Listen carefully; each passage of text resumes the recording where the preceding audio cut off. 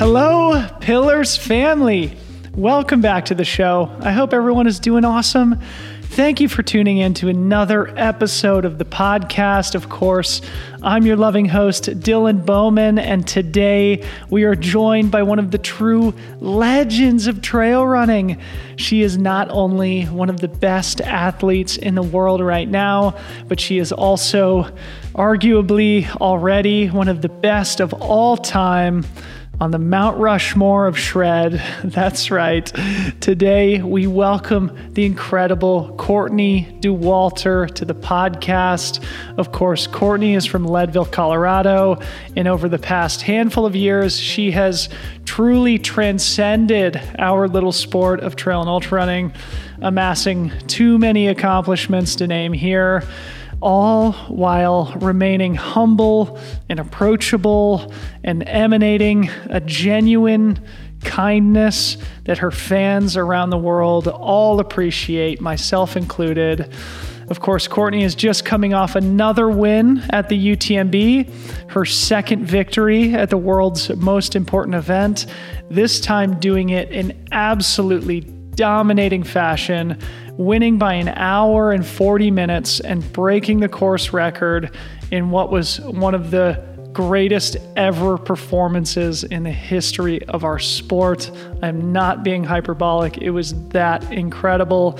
And of course, we talk all about that performance in this conversation, but we also spent some time on the Hardrock 100 from back in July, where Courtney unfortunately DNF'd. We discussed what happened there, what she learned from it, and how she applied those learnings to UTMB, where all the pieces came together for her.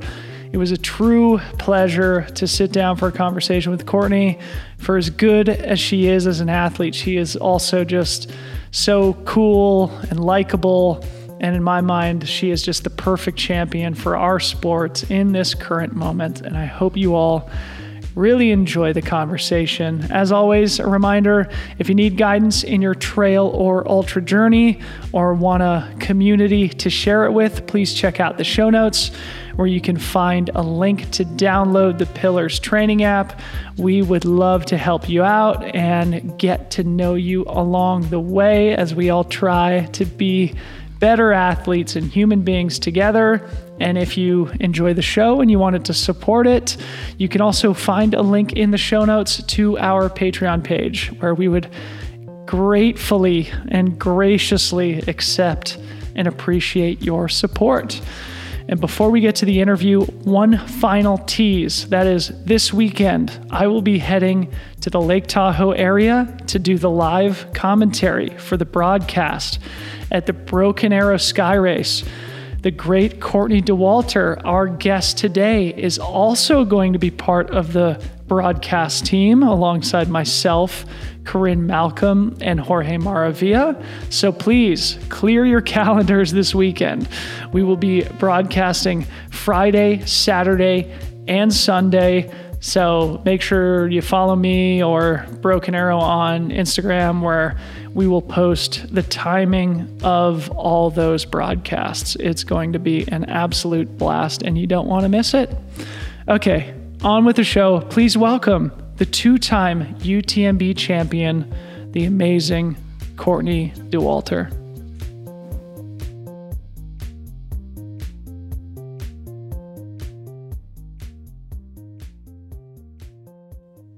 Courtney Dauwalter, welcome to the podcast. How are you?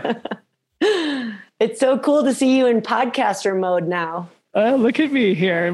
Juggling all the hats. My incredible studio here. It's actually terrible acoustics. When I signed the lease on this office, I forgot to test, shout into the void here, but we make it work. I got this professional mic, so it's all good. Yeah, no, it looks legit. I feel like though you could do like a cool poster in the background. I know. That's what I'm working on this fall. My goal is to really turn this thing into a studio. I want to get like a real good camera, real lighting. Anyway, we'll talk. I'll figure that out offline. This is not interesting. Where are you broadcasting from? Great. Are you at home in Leadville? Yes, home in Leadville. Good. Well, it's great to see you. No professional podcasting studio. Yeah, you need something on that wall behind you too. Anyway, well, welcome, Courtney. I'm so excited to do this with you. I'm so appreciative of your time. I know you had to turn down Joe Rogan to come on my little show today, but a lot of fun things to talk about. And I've wanted to have you on forever. And of course, have wanted to have you on even more after your phenomenal victory at UTMB, which I want to talk all about here in our conversation. But I wanted to just kind of start with Hardrock because you and I were both there.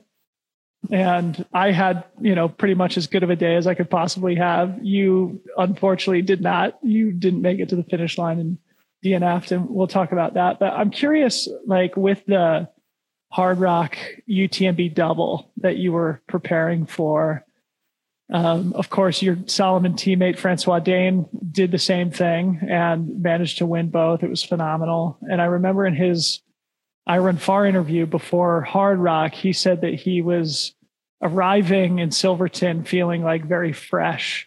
And I thought it was a brilliant way to approach that double. And I was curious what your approach was in the training leading up to Hardrock, or like how you were approaching the double in particular, as opposed to Hardrock individually. Was that something you were thinking about? I was very excited for the double, and I was really intrigued by those 6 weeks in between. So that was kind of the whole purpose of the double for me, is like, what do you do in those 6 weeks between so that you can be at the second one and be ready to rumble? But I think I was approaching Hardrock just as Hardrock. So I was like, we're going to race this one as hard as we can, leave it all out there for this first 100-mile race. And then we'll play the game of moving the puzzle pieces around for the 6 weeks to figure out how to recover and be ready again for UTMB. So in my brain, I wasn't really thinking of them both. I was just wanting to give the Hardrock course everything I could. So what the hell do you do in training? I'm curious. I actually, this is actually funny. I talked to Mark Gainey, the founder of Strava, today, not on a podcast. I just talked to him on the phone. And he actually said this in another podcast, but we talked about it today when I spoke to him, that there's two people in the world he wished were on Strava, Eliud Kipchoge and Courtney Dauwalter. And so none of us know what the hell you do in training. I don't even know what I do. Okay, give us a little bit of a glimpse. I mean, I'm just very interested to hear sort of like, yeah, how you approach the training. I mean, you're so freaking good, and there's no visibility into how you're able to accomplish the things that you do. So tell us a little bit about what you do. It's full on amateur hour over here. But like, tell me. I mean, so I don't have a plan. I don't have a coach. I love that because I love figuring it out myself. And I also love that because it gives me the flexibility to assess how I feel every single day and then go from there. That being that this is my job right now, I can really play around with the hours of the day. And so not having a set workout for a day or a set plan for the week makes it so I really tune in to physically and mentally where I'm at. And then I can push the gas pedal down when it feels good, or I can, lay on the couch if it feels bad, or anything in between is kind of like up to the day and what happens after coffee. But I mean, how would you classify yourself? Are you somebody who does like ridiculously high volume, or are you somebody who sort of takes a more moderate approach? I'm just curious, like, if there's anything tangible, if there's any statistics you can reveal. I mean, do you even use a GPS watch? Do you log your mileage at all, or your time? I do. Yeah. So I use a Sunto. So I have all of that data if I want it. But like during a run, I'm not looking at pace. I'm not really looking at distance. Maybe after the run, I don't even look, it really just depends on what's going on. But I think my sweet spot for mileage lately has been like, I feel really good around 115 to 120, probably closer to 115 for an average weekly mileage. So I don't know what that gets classified as. Is that high mileage? That's pretty high. That's pretty high. Impressive, man. You got to I don't think it makes it more or less impressive. I just think everyone's like bodies are different. Like totally. Some people, they do 60 miles a week and they're like, that's their sweet spot and they're, super fit from it.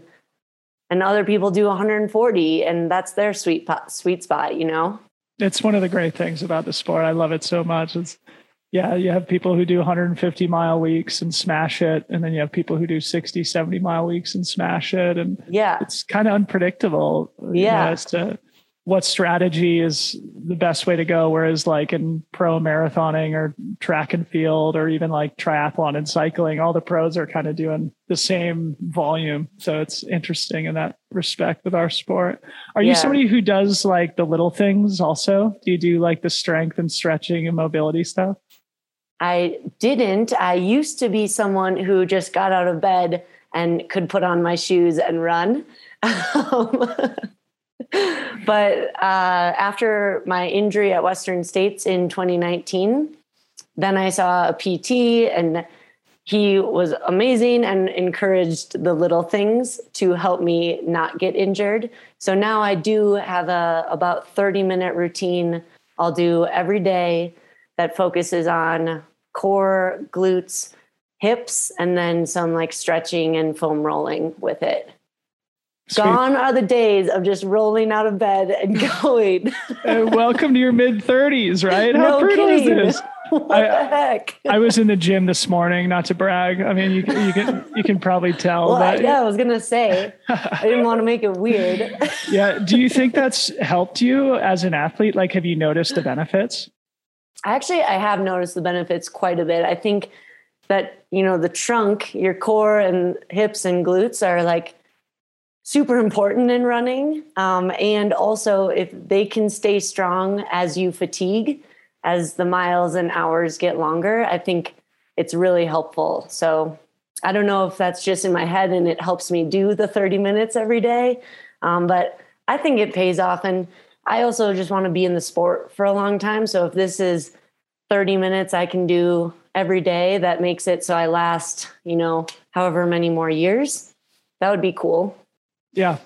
Well said. Well said. Yeah, I think there's a moment of awakening for all of us where we understand that this is a really important thing and that we shouldn't cut that corner. And I am a recent adoptee of the similar strategy. And so welcome. I think it's people in our age bracket that it becomes abundantly clear that it's a necessity to implement in our training. So yeah. Is your focus like the same areas? Totally. Yeah. Okay. Hips and glutes. But actually, we've got a great group here in Portland. We get together on Thursday evenings with Matt Walsh, a guy who I've had on the podcast, an absolute savant of a physical therapist, but he's more of like a strength coach, very runner oriented.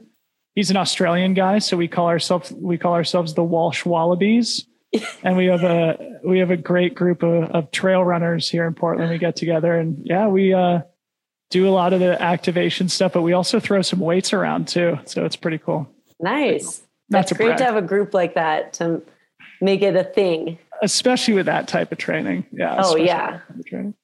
One of the other things that I'm always fascinated about with people who come on the show is like their sporting background and stuff. And I know you were a Nordic skier. In fact, I think the first time I ever like sent you a text, I think it was like a DM on Instagram, is I was with a guy at a bachelor party who grew up in your neck of the woods, also, an endurance athlete. His name's Mike Krish. He said, yeah, you know who Courtney Dauwalter is? I was like, of course, obviously I know. He's like, oh, she was such a badass Nordic skier. I was like, I never knew that about her. But like you and Stephanie Howe and like Corinne Malcolm, I mean, there's so many other people I'm forgetting. And then obviously like the ski mountaineering athletes too, who have a similar sort of like, I don't know, athletic history. From that background as a Nordic skier, is there anything that's like still informs or influences your training today? For sure. I mean, because I don't have a coach, I haven't had a coach since college. That's all my knowledge of like the types of workouts you can do and how to prepare to peak for a specific race. Like that's where I'm drawing on a lot, because those coaches I had in high school and college were fantastic. And so that's like my Rolodex of, intervals or types of workouts I might pull out just to try something new for ultra running training for myself. Like none of it's like inventing the wheel, but like, that's just how I feel comfortable just making it up as I go, I think. Can you give any examples of these Nordic workouts that now you're doing on the trails? No, I feel like they're the same as anyone's doing, but like just having grown up with those coaches, like demonstrating, what they were having us do all the time makes it so like now I just try some of those things again. Do you still ski? I do. Yeah. I live in Leadville now, and there's fantastic groomed cross-country ski trails everywhere around here. So recently, like in the past couple of years, I've picked it up and done it more in the winter, and I love it. I think it's so fun. Have you gone ever? Honestly, I've Nordic skied once in my life and it was awful. I hated it so much. You've got to give it more than one. I'm so bad at this. This is so Everybody embarrassing. is. But I grew up on skis. Like I've been ski touring for a long time. I was downhill skiing, from the time I could walk, and put on a pair of Nordic skis. And I was like, I can't even put 2 steps together. It was completely awful. I was also terribly hungover the time that I tried it. So kind of ruined everything. Definitely not a factor.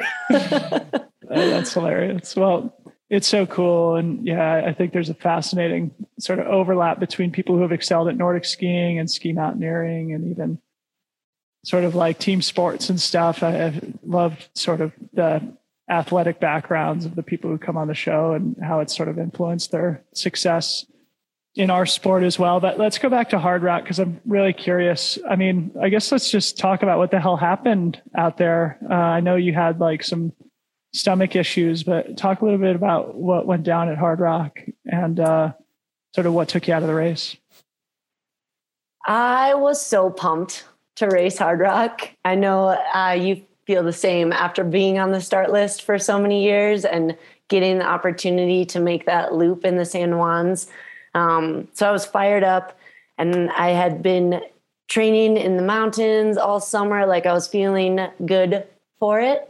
And then the race started, and like something was off almost immediately for me. My stomach was just not having anything, like nothing could go in and stay in.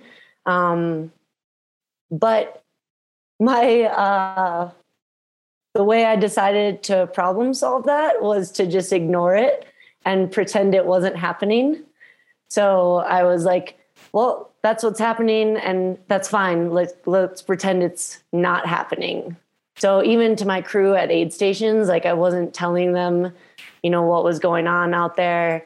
And I wasn't like trying any new foods or anything. I was just like trying to keep jamming stuff in, and it was not staying. So it was like a slow, just whirlpool down the whole time. But on the outside, I was really trying to like push that whirlpool away by running like it wasn't there. Yeah, because when I left Uray, mile 55 or so, that was the first time that I'd sort of gotten an update of what was happening behind me.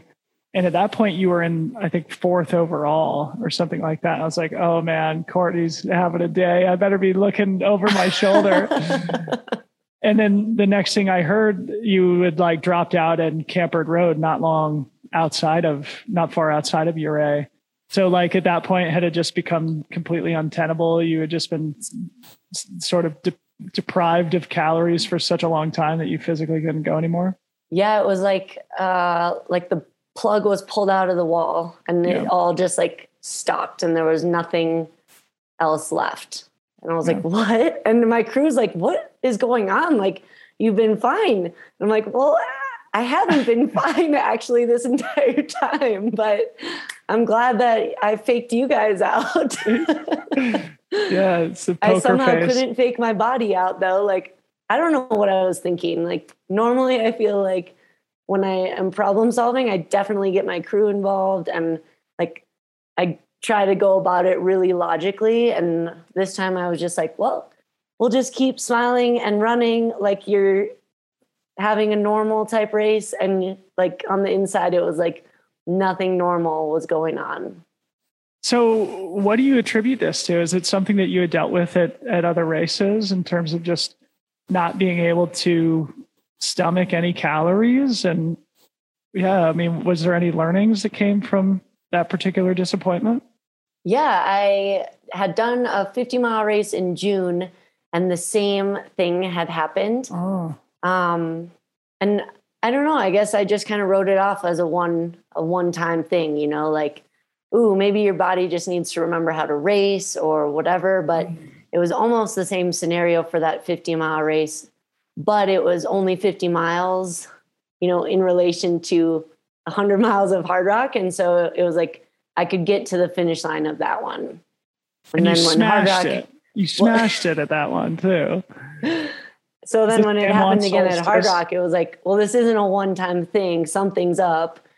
So afterwards, we did kind of go back to the drawing board with nutrition and figure out what was going on, test a bunch of different things in training in August so that at UTMB, it wouldn't happen again. Good. So are you somebody who deals with disappointment? Like, you obviously have like a very kind of lighthearted, playful demeanor. You're always making jokes and stuff. But I mean, most people would. That's a compliment that you call them jokes. You have a great sense of humor. You have a great sense of humor. That one on Billy Yang's Instagram about there being a lot of sandwiches here or whatever.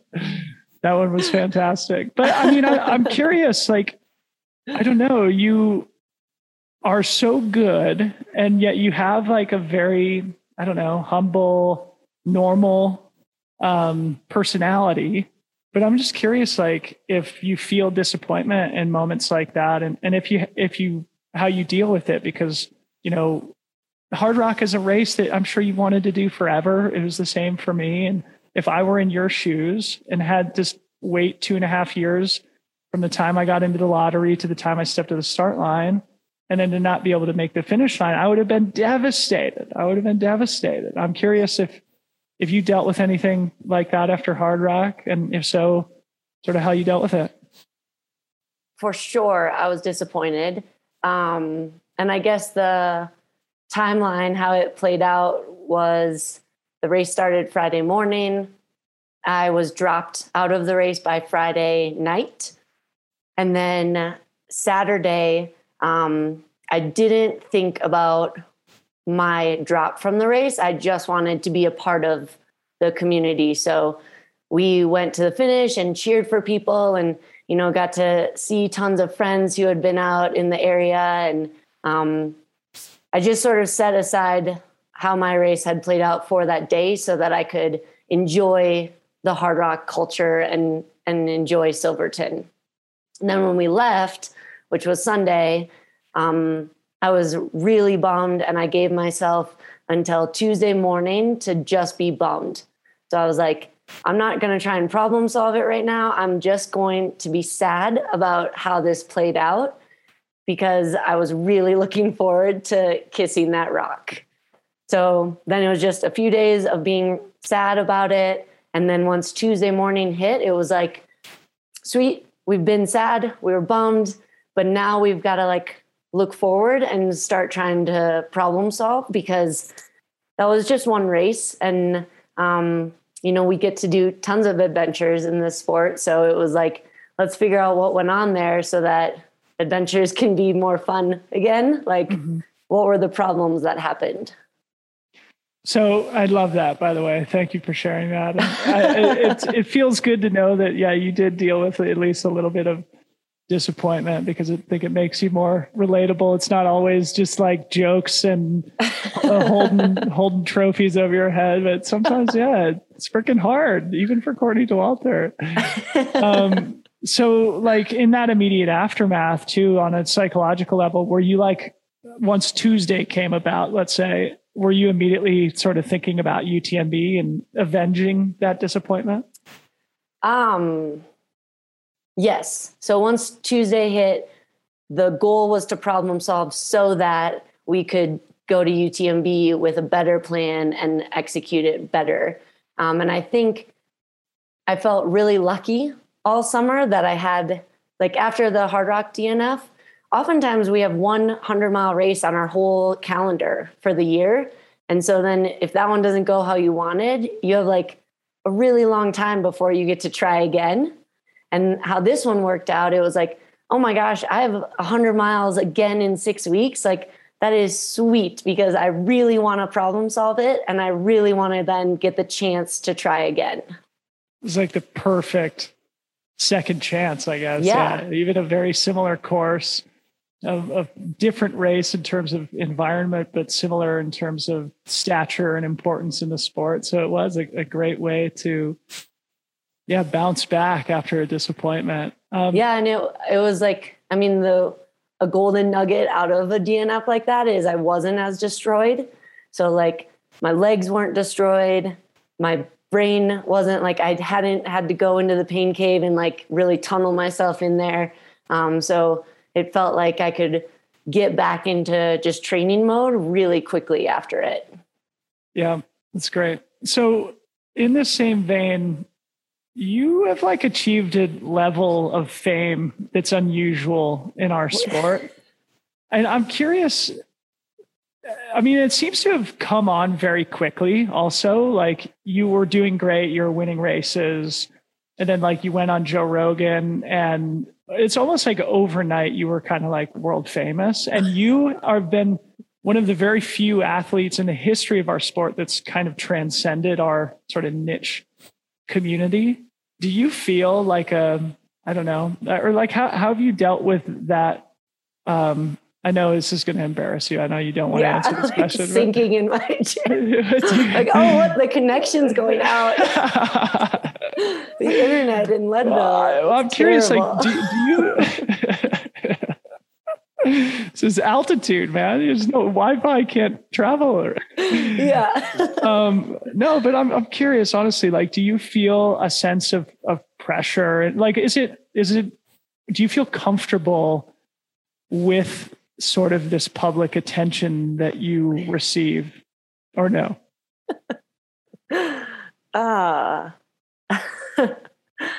I feel like I want to enjoy this ride while it's here. And so it has presented a lot of opportunities to meet a lot of people from, all sorts of walks of life, and like not just in the ultra running world, or like hear a little bit of their story, or, be a part of it in some tiny way. And so it's like just kind of like enjoying that chapter and enjoying this ride while it's here.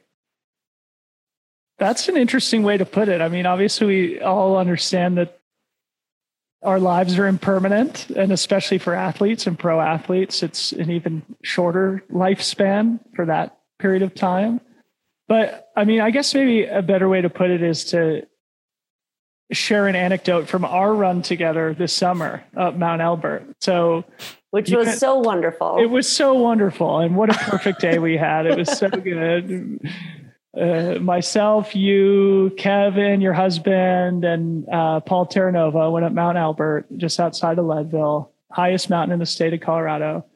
And there was probably, 10 or 15 people who stopped you and took selfies with you and just said, "Hey, Courtney, you are such an inspiration to me." Like genuine feelings of, I don't want to say starstruck because that's not the right way to say it, but just like genuinely voicing their appreciation for inspiring them on their own journeys. And it was so freaking cool.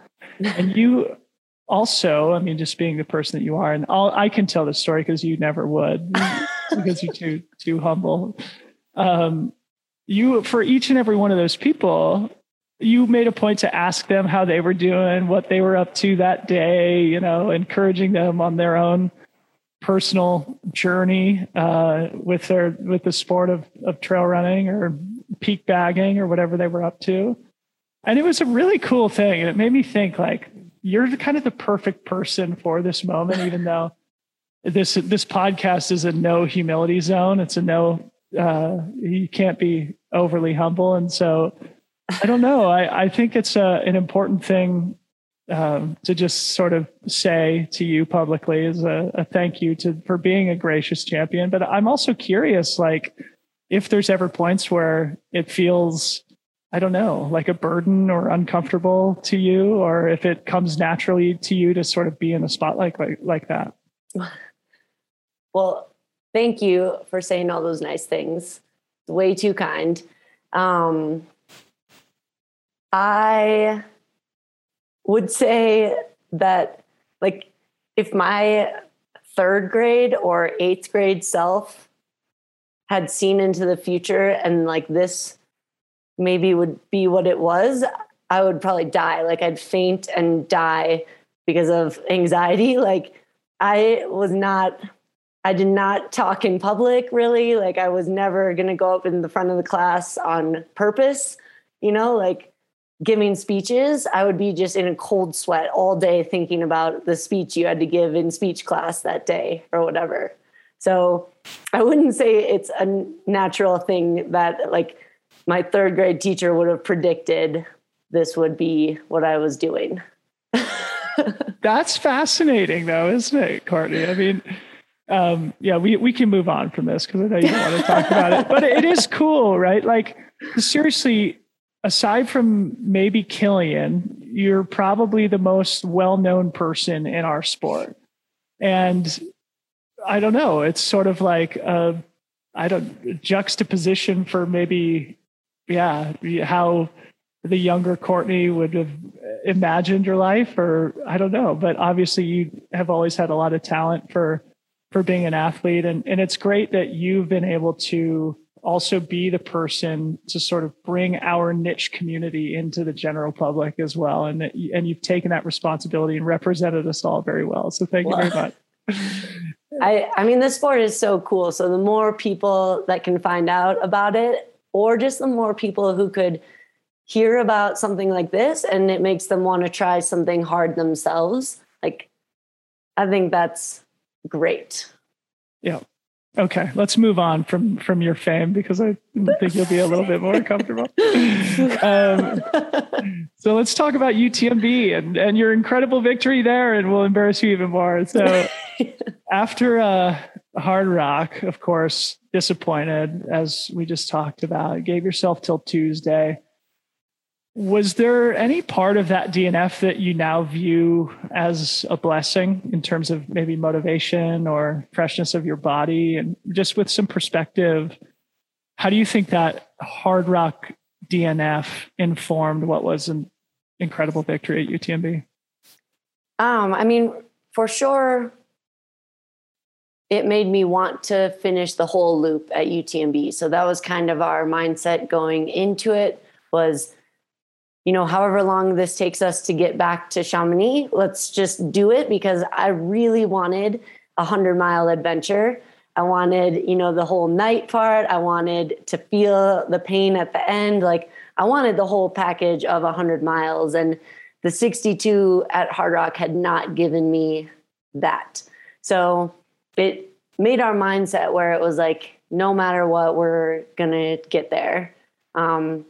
And then, yeah, of course, if you run 62 miles out of 100, it will beat you up less than running 100 out of 100. So physically, it probably dominoed where I could get in really good training between the two.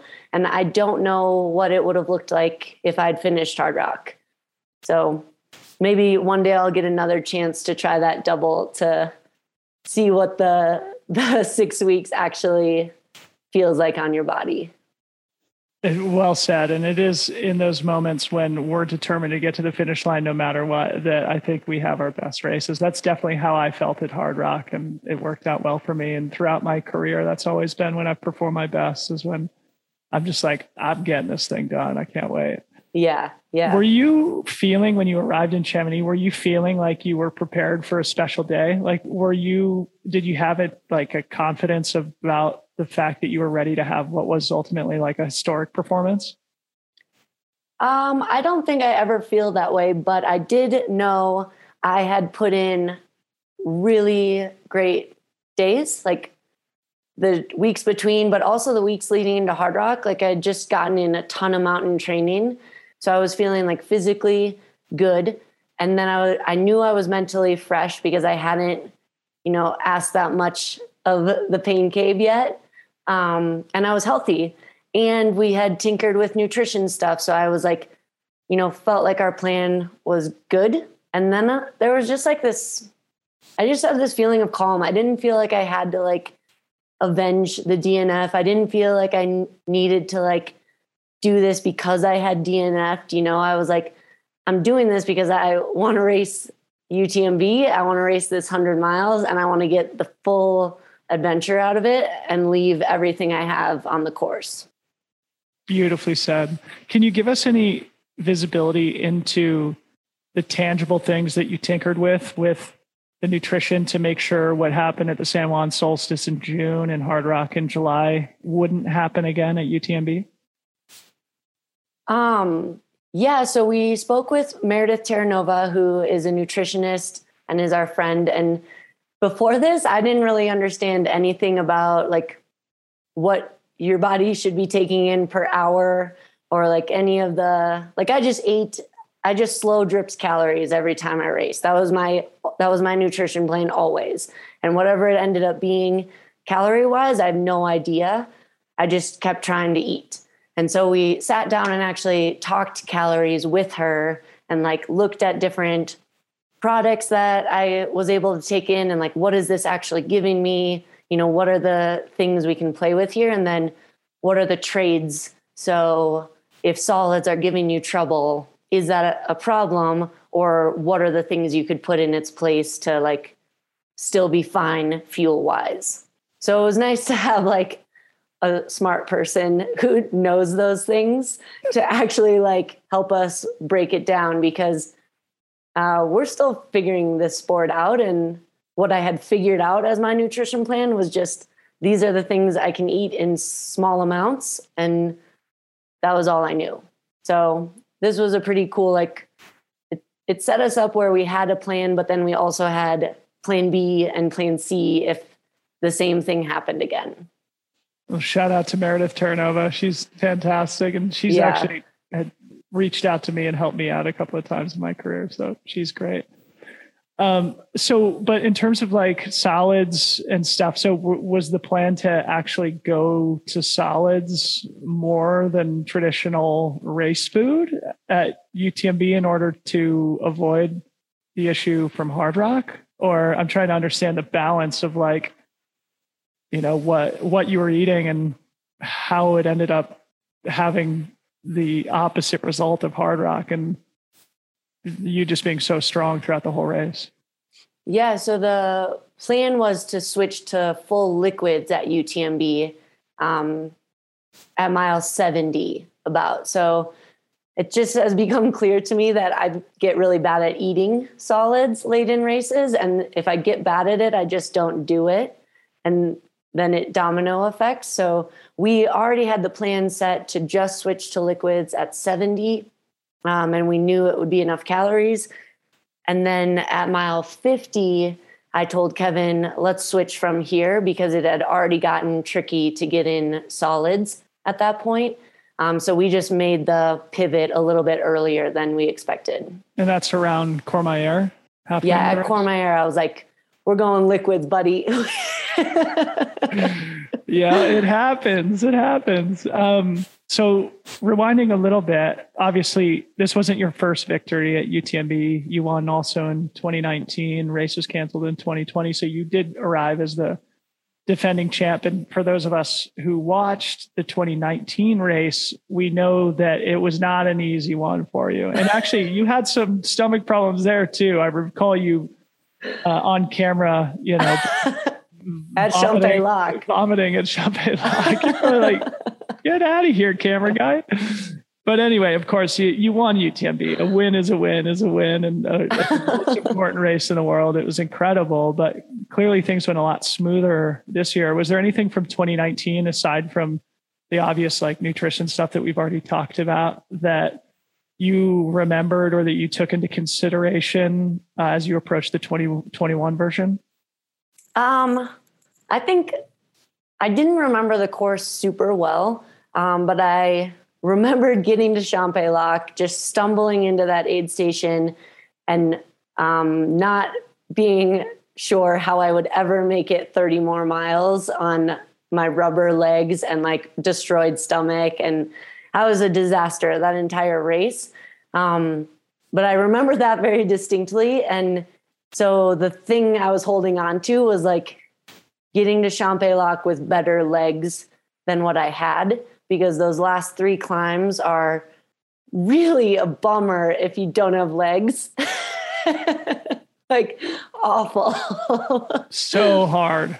So the idea was to just pull the reins in all the way to Champé Lac, make sure it never felt like a big effort, that my pace was never like pushing it very hard. And then once I got to Champé Lac, to let them go and see what was left in the legs from there. Yeah. I think that's one of the reasons why there's always so much attrition at UTMB, is because that last 50K is so freaking hard. And because so hard. And the race is so competitive that it's easy to go too hard early. So it's like the ultimate speed trap, where if you get to Champé Lac in bad condition, it's freaking hard to get to the finish line.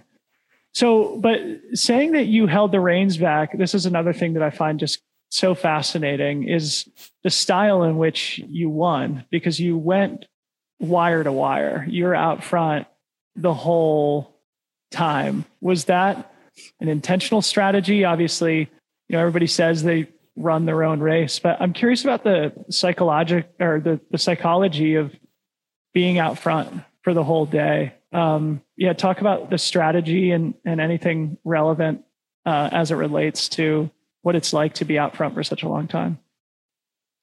It wasn't the plan, but you can't control what anyone else is doing.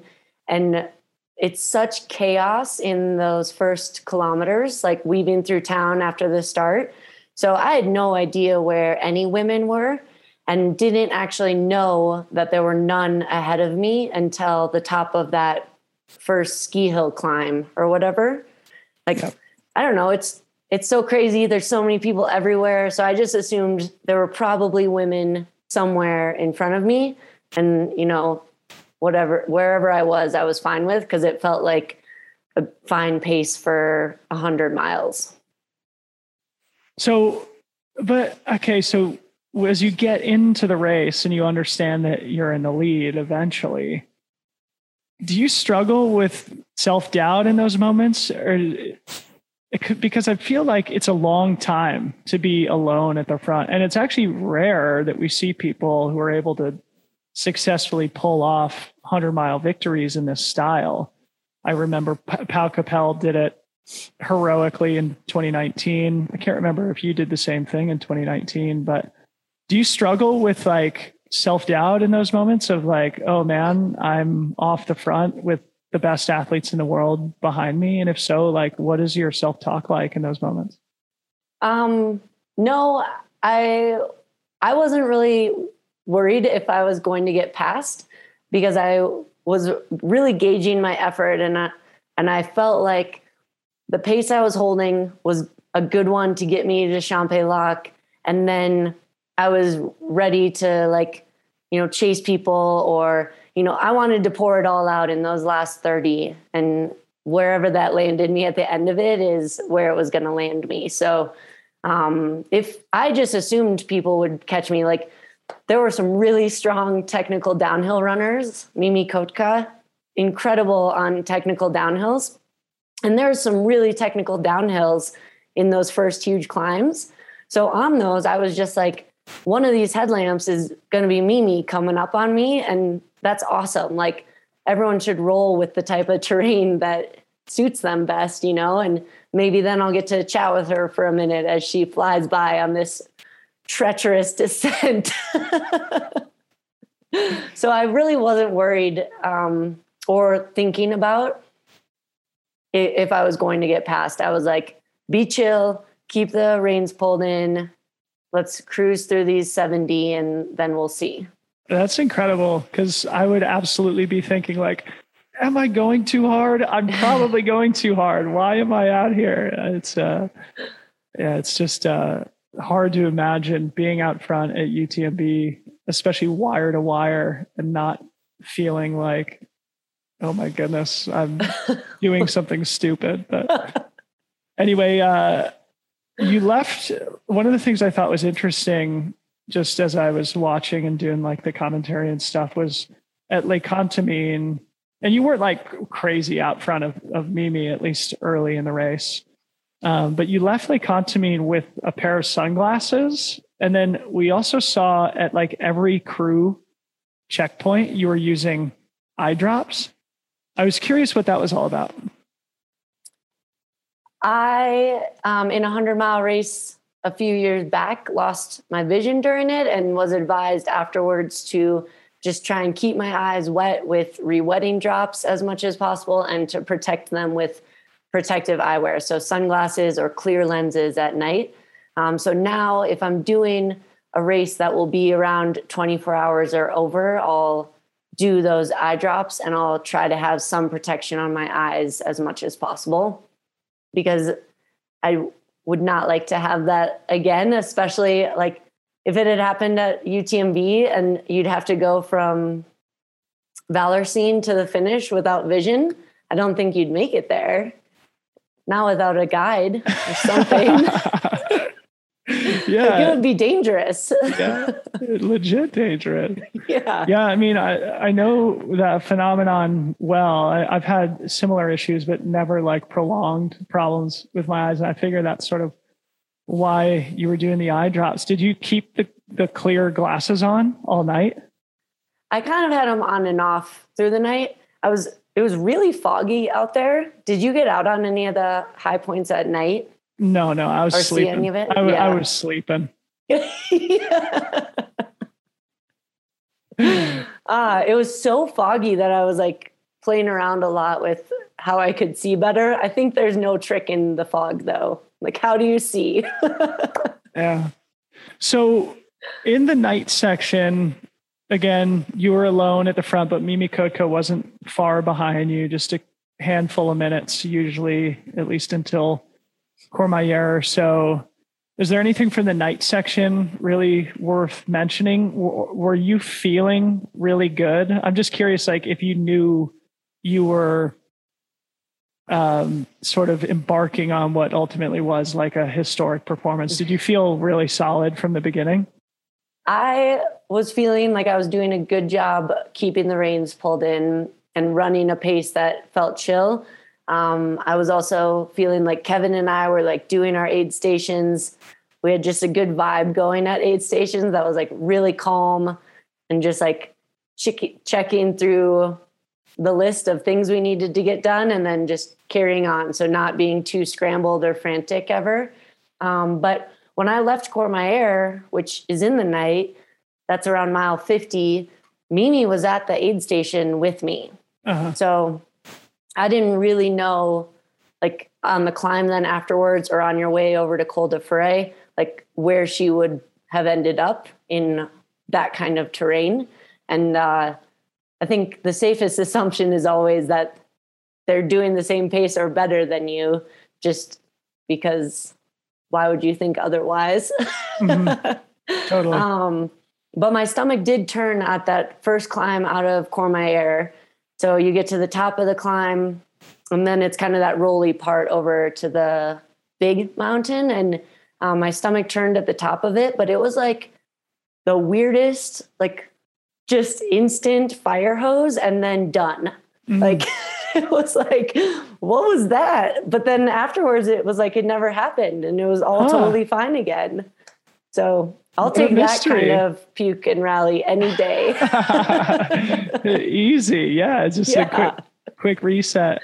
Yeah. But it was basically from Courmayeur that the elastic broke between you and me, and you started to just put a massive gap with the rest of the women's field. Were you receiving updates, or at what point did it become clear that you had a comfortable lead and you were going to be fighting for overall positions instead of, for the women's podium? When I got to the little town after Col de Ferret. Arnuva? No, after it? Yeah, La Foulie. La Foulie. Yep. Someone had said, like, at the peak, this was your time gap. But then I didn't really know, and there's that huge downhill off of it. So Mimi's so strong on those. I was like, well, it's probably smaller than that now. And also, like, whatever is happening is happening. This is the effort that I can be at right now with how much we have left in the race. So probably at Champex-Lac, maybe someone had mentioned the overall place, but I'm not sure that those places were like sticking for me, and they weren't like motivator. I wasn't like, ooh, let's like get up as high as we can. It was like, let's just get to the finish line as best we can right now. Really? So we'll pick up there. So again, Champex-Lac is where things appeared to be very difficult for your race in 2019, which again, you ultimately won that. You're saying that so nicely. Like, yes. You were barfing into a garbage can. Let's be honest. But you looked like a train wreck. But I think even on the live stream, we were sort of recollecting that moment too and commenting about how much better you felt. And it seems like for you, that was a key psychological point in the race as well, that you wanted to arrive there in good condition so that you could smash the last 50K. So pick up from there when you arrived at Champex-Lac and you were still feeling good. And I'm sure at that point it became clear that you did have a big gap. What was going through your mind there? I mean, you obviously must have known that you were having a special day at that point. I don't assume a finish line until I'm like spitting distance to the finish line. So I was not thinking about the day or the time or the place. I left there and I was like, let's now start to not conserve and let's just take each section as best we can. So when I would hit the uphills, I was climbing as best I could with the legs that I had left, not thinking about pulling back the reins at all or keeping anything left in the tank for later. It was like, do this section as best you can. When you get to the downhill, we'll do that section as best we can. Get to the aid station, do that as well as you can. Like all of it was like piecemealing it. Just what do you have on this part of the course right now? And right. I think by Valorsine, I was really out of juice. Like that's when you're 12 miles from the finish. And that last climb, I was trying to do it as best I could, but the efficiency of my climbing legs was just gone. Like my legs were rubbery and it was everything I could do just to get to that last aid station at the top and then thank gravity for helping me get downhill to the finish. Well, I mean, obviously you're going to be tired at that point, but if you recall back in 2019, again, as you traversed along the top of the Tête Avant at the top of the last climb, this year you looked way better. You had so much more agility. You seemed to have a lot more gas in the tank for sure than 2019. And I mean, you made it look easy. I'm curious, like, was this a perfect race for you? Like, did you have low moments in this 100, or was it one of those magical days that we all dream about in our careers? It was not perfect. There for sure the normal roller coaster. It's a long time to be in your brain and asking your body to do so much. So it was rolling, but everything was just like, that's fine. This is chill. That's fine. These things are happening, but we're still going to get to this 100-mile finish. Like, we're going to get this loop done. And it was like sometimes it's just a disaster during a 100-mile race where it's like every problem that could go wrong would go wrong. And this one was like, in relation to that, pretty smooth sailing. There were hiccups along the way, but never anything that was like a huge problem solving, like, debacle. But in the context of 100-mile racing where perfection is impossible, this is pretty much as low drama and as perfect as it possibly could have been. It was pretty low drama. Low drama. It's the Courtney Dauwalter brand. Yeah, low drama.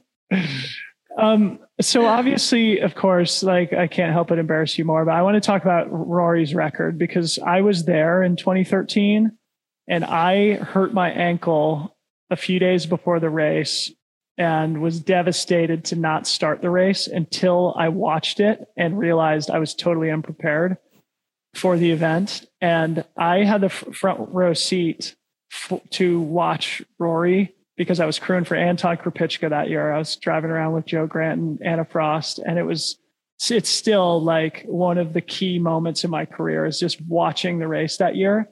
And especially Rory Bozio, honestly, one of the most incredible, impressive things I've ever seen in my life. Were you ever like brought up to speed on the fact that you were close to the existing record? Was that ever something that you thought about? Did you know you were on a historic pace during the race? No. And I didn't even know the minutes of Rory's time. I had glanced at it at some point. I knew it was 22 and a half-ish, but I didn't know on which side of the ish it was. Like, is it in the 20s or the 40s, or like, where are we at with that? And I didn't know because of like how broken I was when I got to those last 30 miles in 2019. I didn't know like how long each of those sections would take. So when I got to Champs-Élysées, I had looked at my watch and I saw like there was quite a few hours before we were in the 22s. And then we don't know what the ish is, but maybe, I don't know, you're in the 22s. But then I was also like, oh, but you have no idea what this will take. Like, I have never trained on it with normal legs. I only had done those 30 like marching miles in 2019 on it. So I was like, well, let's just see what happens. And the time is what it is. As long as you leave everything out there, there will be no problems for like, I wasn't going to feel sad if I missed it by a minute and I had been like wrecked at the end, you know? So have you heard from Rory at all? Have you guys communicated after the run this year?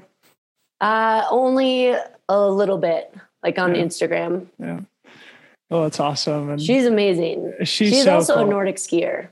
That's right. Yes. Look at this. This is the key. I'm picking it up. I'm starting Nordic skiing now. UTMB 2022. I'm coming for you. I'm going to go train in Leadville all winter with Courtney on Nordic skis. It's going to be Let's go. But yeah, I mean, like, so you break the course record on a course that was slower than Rory's year. Obviously, it was good conditions. You guys had good conditions. Rory did too. But all week this year at UTMB was like the perfect conditions for running really fast. But honestly, like your performance, as much as this will embarrass you, is one of the greatest runs, I think, in the history of the sport. And as somebody who watches ESPN and listens to sports radio a lot, I like to sort of have, sort of rank things like that, what are the Mount Rushmore of things. But I'm just curious, like, obviously we know you're a humble, gracious champion, but again, this is a no humility zone. I'm curious, just like with a few weeks. I was not warned of that before. No humility zone. Yeah. That's what I'm going to put on this wall behind me. But just like with a few weeks to reflect, how have you been thinking about the race at UTMB? Is it just like a feeling of pure satisfaction that it went so well? Yeah. I mean, I feel like proud that my husband and I were able to do that together and to have that overall just like chill feeling about the race, and with our crew stops and then like with the pacing out on the course, I think it was like, I didn't get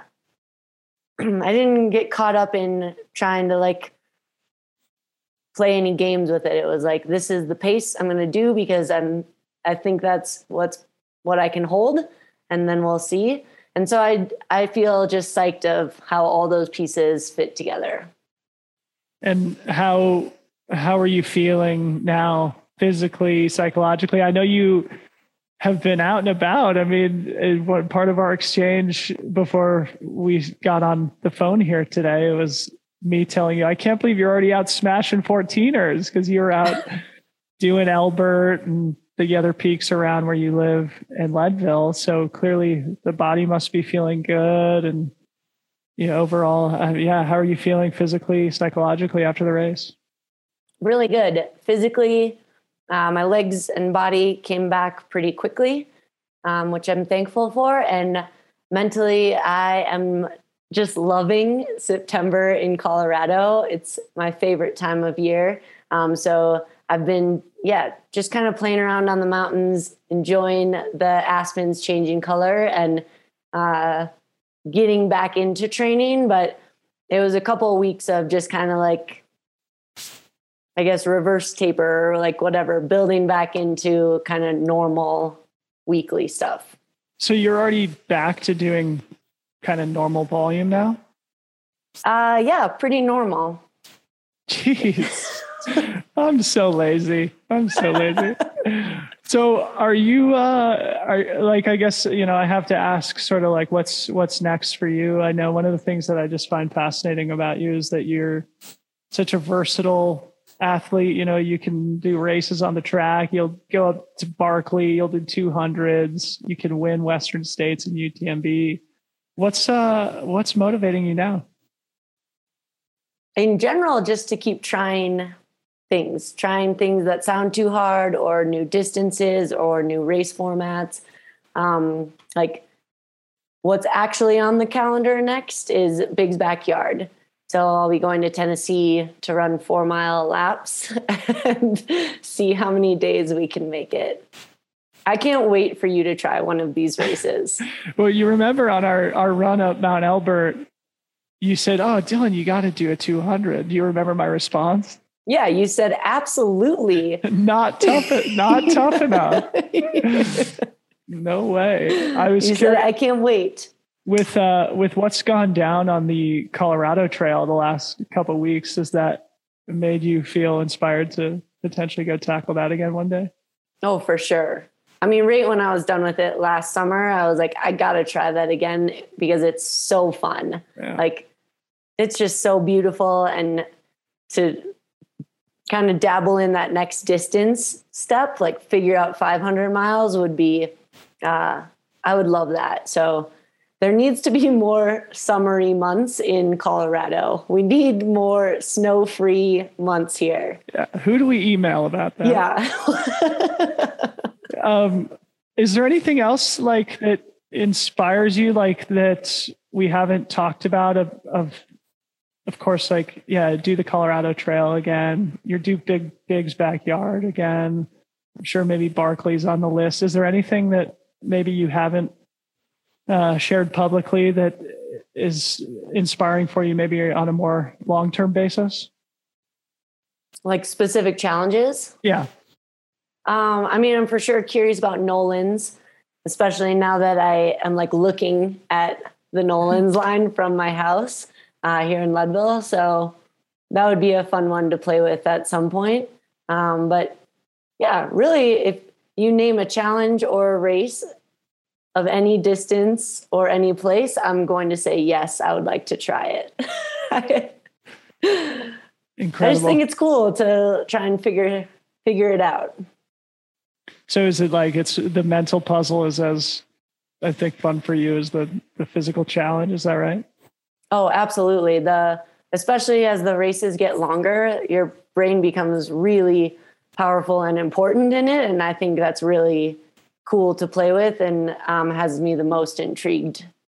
Yeah, it's so interesting to go from UTMB with all the hoopla and circus that surrounds it and to win that race. And then the next challenge is Big's backyard, where you just like run a 4-mile loop for days on end until you collapse in a puddle. It's so, but maybe that's part of your success is being able to switch, like, because it must be kind of a fresh, different challenge after spending the summer in the mountains. Is that how you feel? Yeah. It does feel like a different challenge, and also showing up as fresh as possible, I think, is a more key factor than having specific types of training in this next month. Yeah. You should probably sleep until you travel to Tennessee. Just sleep and eat candy corn and Well, Courtney, thank you for coming on the podcast. It's always a joy to interact with you. And I'm still in awe of your victory at UTMB. Congratulations. I'm sorry for embarrassing you in our conversation, but I'm very grateful that you would come on the show and talk to me in lieu of going on Joe Rogan today. You turned him down so you could come on my show. And I appreciate that. Yeah, thank you. I can't wait to run with you again.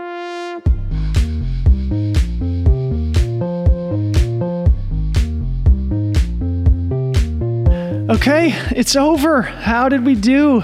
Let us know. I thought it was pretty awesome. Courtney is just the best.